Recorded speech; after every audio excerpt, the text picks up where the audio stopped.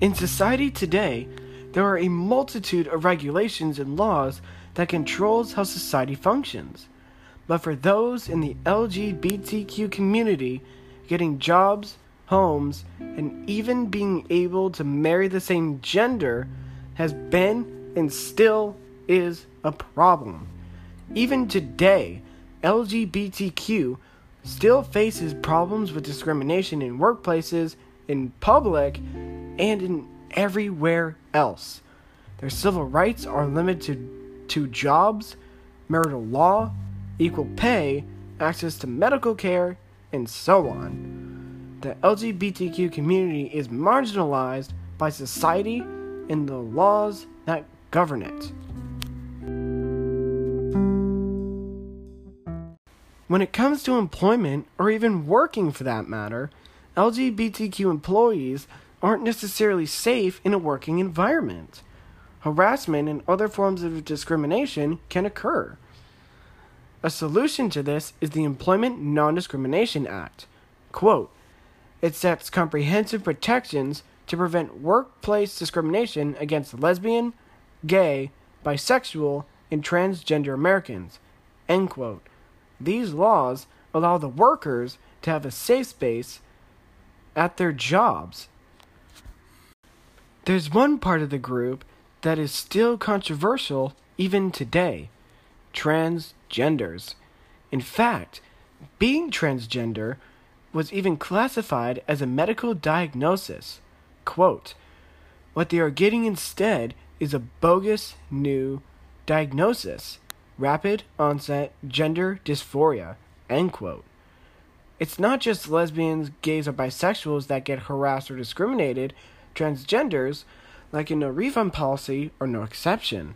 The National Center for Transgender Equality conducted a survey of discrimination towards transgender individuals and concluded that, quote, the National Transgender Discrimination Survey showed that 26% of trans people lost a job due to bias, 50% were harassed on the job, 20% were evicted or denied housing, and 70% of trans students were harassed or assaulted. Let's be honest here.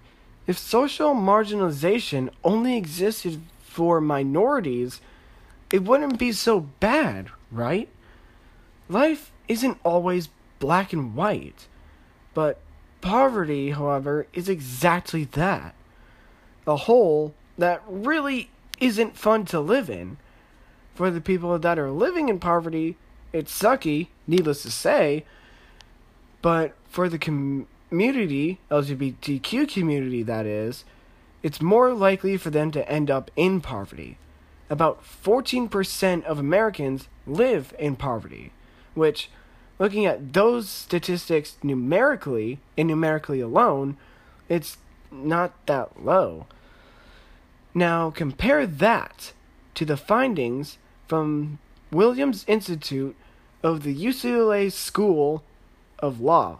Quote, more than a quarter of bisexual women are poor, about 29.4%, and more than 1 in 5 lesbians are in poverty, about 22.7%. A rate higher than the poverty rate among heterosexual women, about 21.1%, but the differences were not that statistically significant. Similarly, a greater percentage of gay, about 20.5%, and bisexual men, about 25.9%, fell at or below the federal poverty line than heterosexual men, about 15.3%.